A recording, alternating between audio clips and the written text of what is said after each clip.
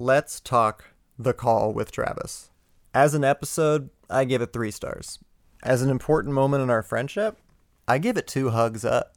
I mean, he seemed into it, right? Like, not at first, but once I kind of put him on the spot, and then he peered into my bedroom window and saw me huddled amongst soundproofing, recording our conversation without his consent, I could tell everything clicked for him.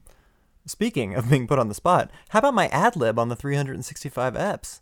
I'm usually not that good on my feet, I promise, but when the pressure's on and someone you respect asks you a very reasonable question you should probably have an answer to, sometimes you just gotta close your eyes and say the highest number you can think of.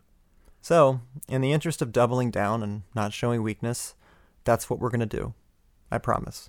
I was thinking it was gonna be like 40, but here we are. 365 episodes, or until there's a vaccine. Whichever comes first.